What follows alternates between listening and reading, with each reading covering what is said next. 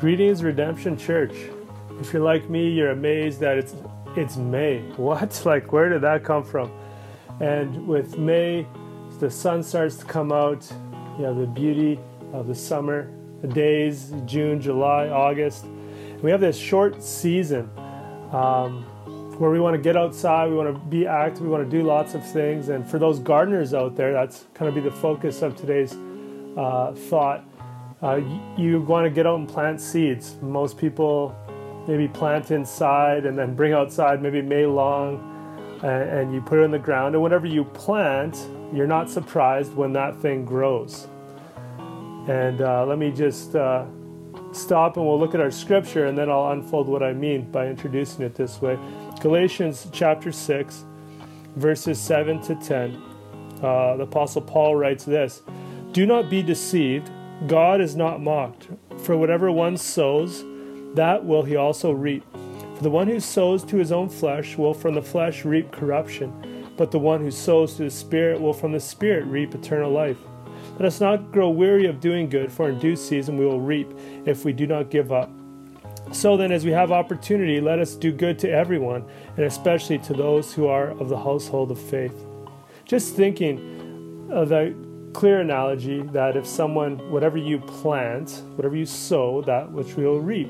So just think about these short months, this short period of time of May, June, July, August. You know, as the sun comes out, we want to be outside, we want to be busier. We have even maybe less of a routine. It'll be different this year, surely, but still, what do you want to see grow in your life, say, when you come into September?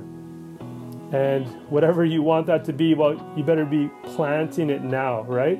You better be investing in it now. And just thinking a few thoughts, what are some things you could plant in your life now that you could see grow into your life in the future? Where do you want to sow, if you will? Well, just three thoughts. Sow in relationships, which are very different at this time.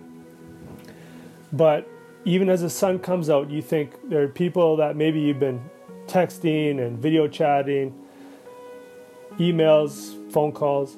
Now you can actually maybe go for a walk outside, keep distance, maybe go for hikes. You could have a coffee, tailgate, backyard barbecues. As you'll invest in relationships, you'll see the fruit of that in the days, months, and years to come. But you have to sow into relationships. You could sow in reading a good book. Some sort of a book that'll maybe challenge your faith, encourage you. There's lots of things to read about, but I'm thinking like it's always good to read a good biography from Christians from the past.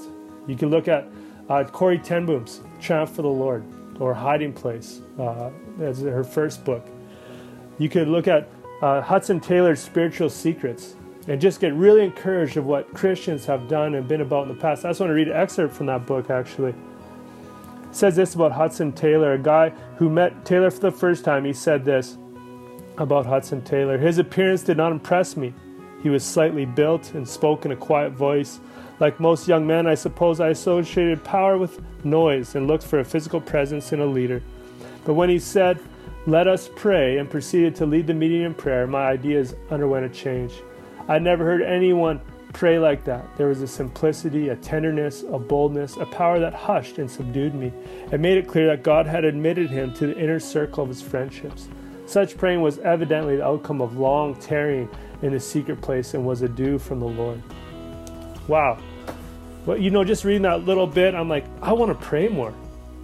I want to know God in that way, the way Hudson Taylor did. So reading some good books, it gives us a knowledge of how God worked in the past, a conviction that God will work like that today, and hope for the future. So we want to sow in reading good books, sow in relationships, and then lastly, of course, we want to sow in our hearts through prayer and through the reading of the Word, memorizing Scripture. But just making that habit, I think as the days get warmer and we get outside and maybe some of us go camping or go various places, as we're allowed, the routines are gone. I would just encourage you, still sow in your heart the Word. Still make that time to be in Scripture, to be in prayer. And you'll see the fruit of that in the days to come. But if we don't sow those things, especially if we don't sow in our hearts the word of God and in prayer, and then we come, say, into the time of September, the summer's passed, and we're feeling spiritually dry, and we don't see any fruit because we didn't plant anything previously. So I just encourage you to continue to sow in good things. Sow in relationships, sow in reading a good book, sow in your heart through prayer and the word, and watch what God will do. There are many other things you can sow, but definitely we want to be about those things. God bless. Have a great day.